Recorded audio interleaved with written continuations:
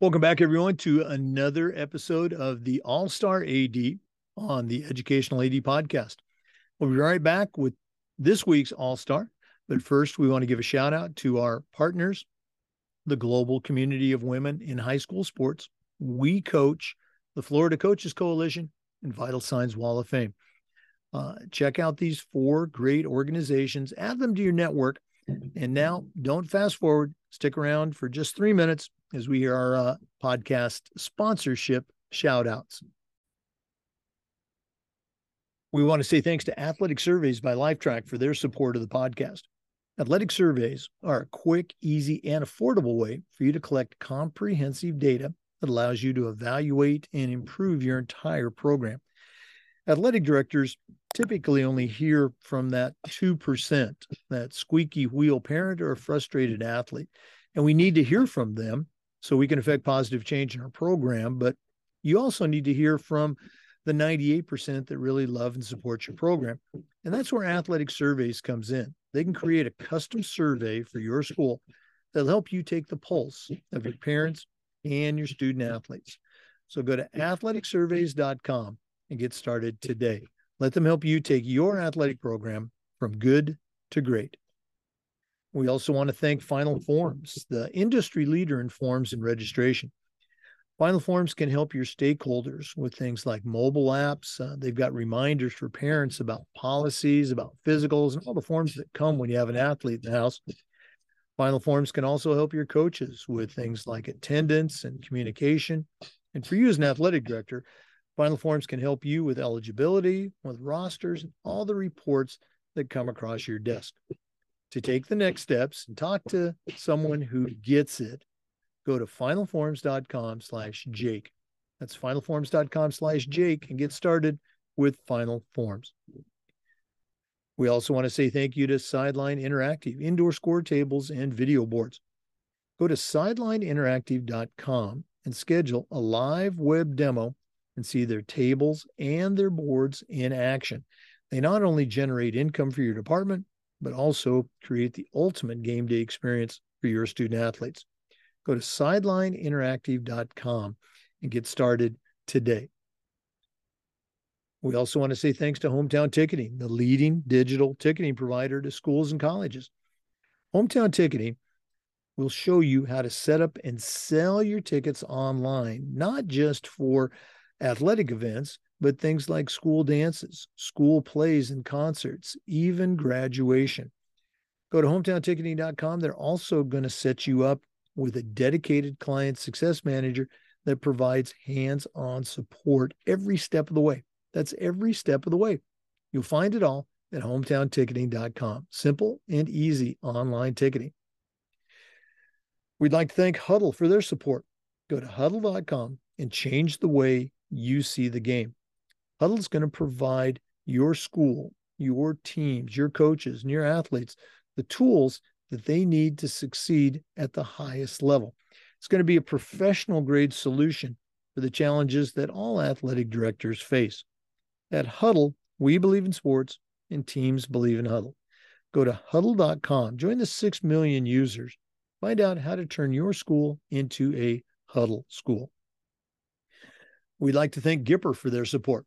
Go to Gipper.com and see how athletic directors are creating world-class marketing content for their school's social media channel.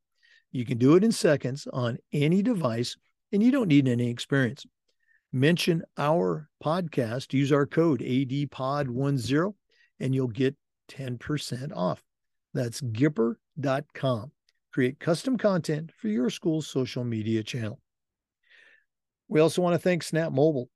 Go to snapraise.com and find out how athletic directors can help their school using their platforms such as Snap Store, Snap Manage, Snap Connect, and of course, Snap Raise, their fundraising platform. We used it at our school with great success, and so can you. They even have a program where you can get your funding before you actually start your fundraiser. I don't think anyone else offers that. You'll find it all at snapraise.com. That's snapraise.com.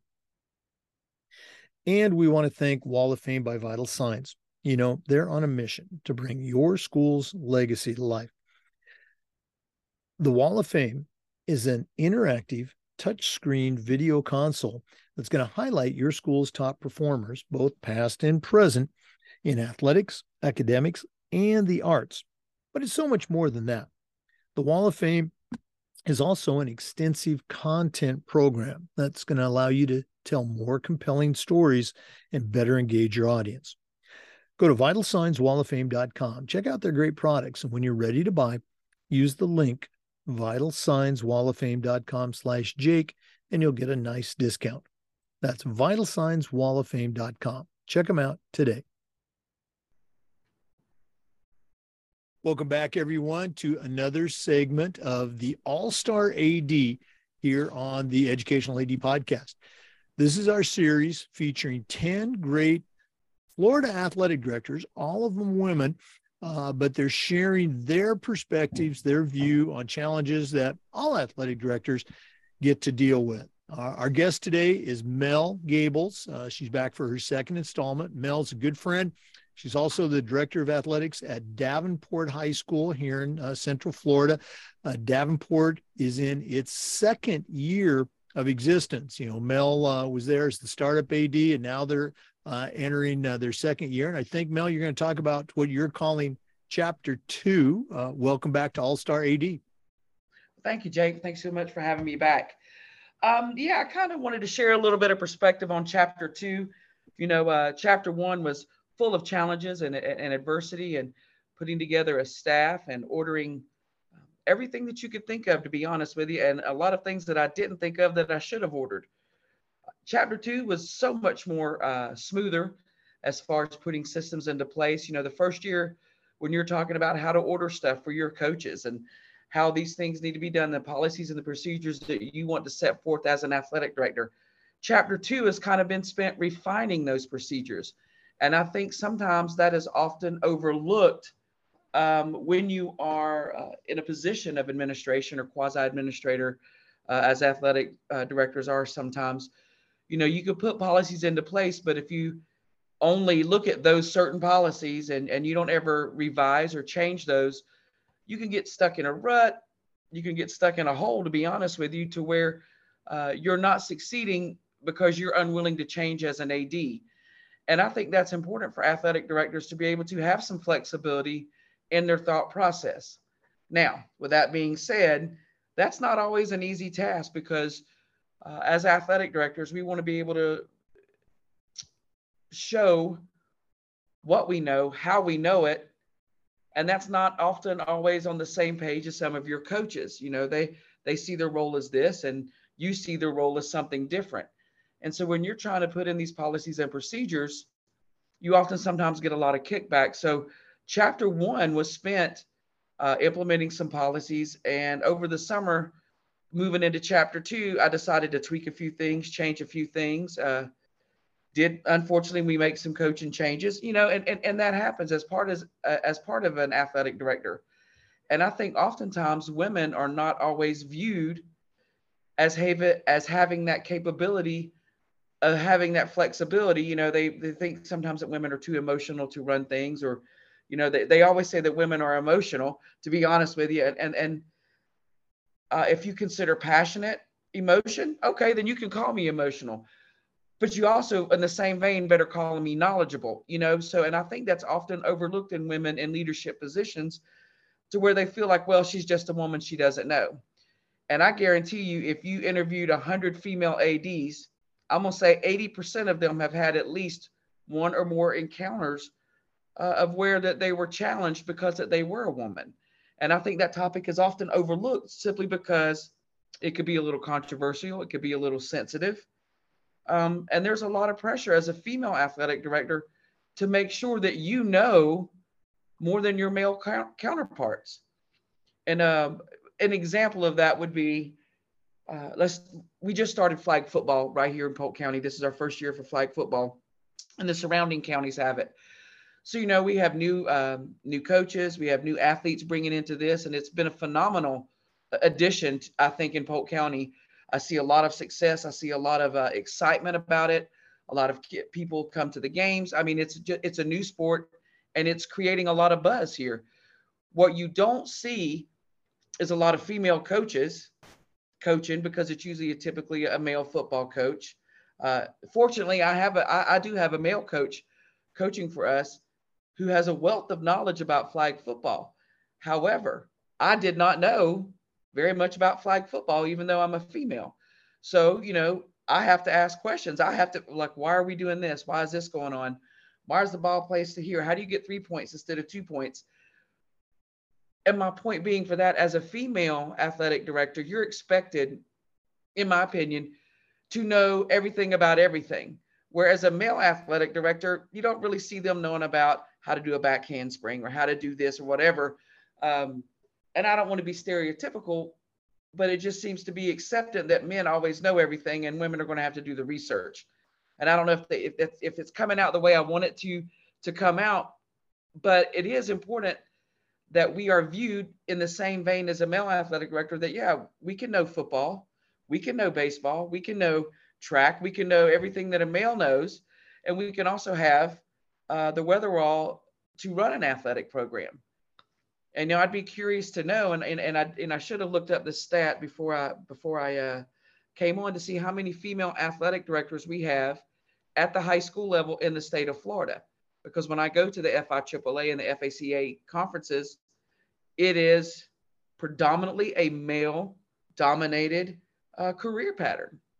And I think that should change, because I think it's important for our female athletes to see women in power in administrative positions in the field of athletics. It's not just for the old football coaches, and no offense to you, because I know you were a football coach, to be moved up that ladder into administration.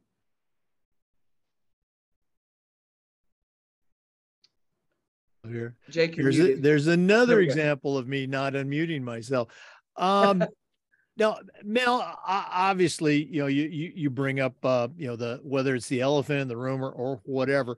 There's no question it's still, a male dominated profession. Have we gotten better in the last 20 years? Of course, we've got better. Are we anywhere 100%. near where we need to be? No. So, let's keep the discussion going. Let's keep it going. You bring up a great point about flag football for girls. It's taken off tremendously here in Florida and in other states. But you're absolutely right. Most of the coaches, I remember reading an article, because where I was up in the Panhandle, it's huge.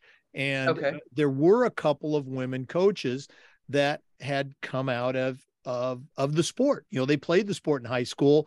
I don't know if they played at college, but they knew the rules, the techniques, et cetera.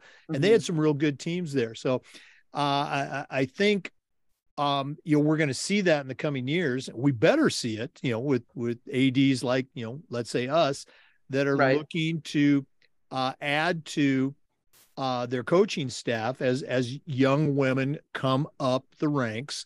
And it's going to take a while, obviously, because the sport is young, but, let's get some women that played the game back coaching, just like we do for all of our other sports.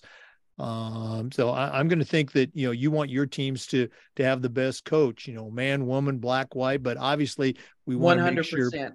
let's make sure that we're, doing our due diligence in the DEI areas. And when those opportunities are there and we've got a qualified candidate, it's our job to put them out there. You talk about chapter 2 a little bit.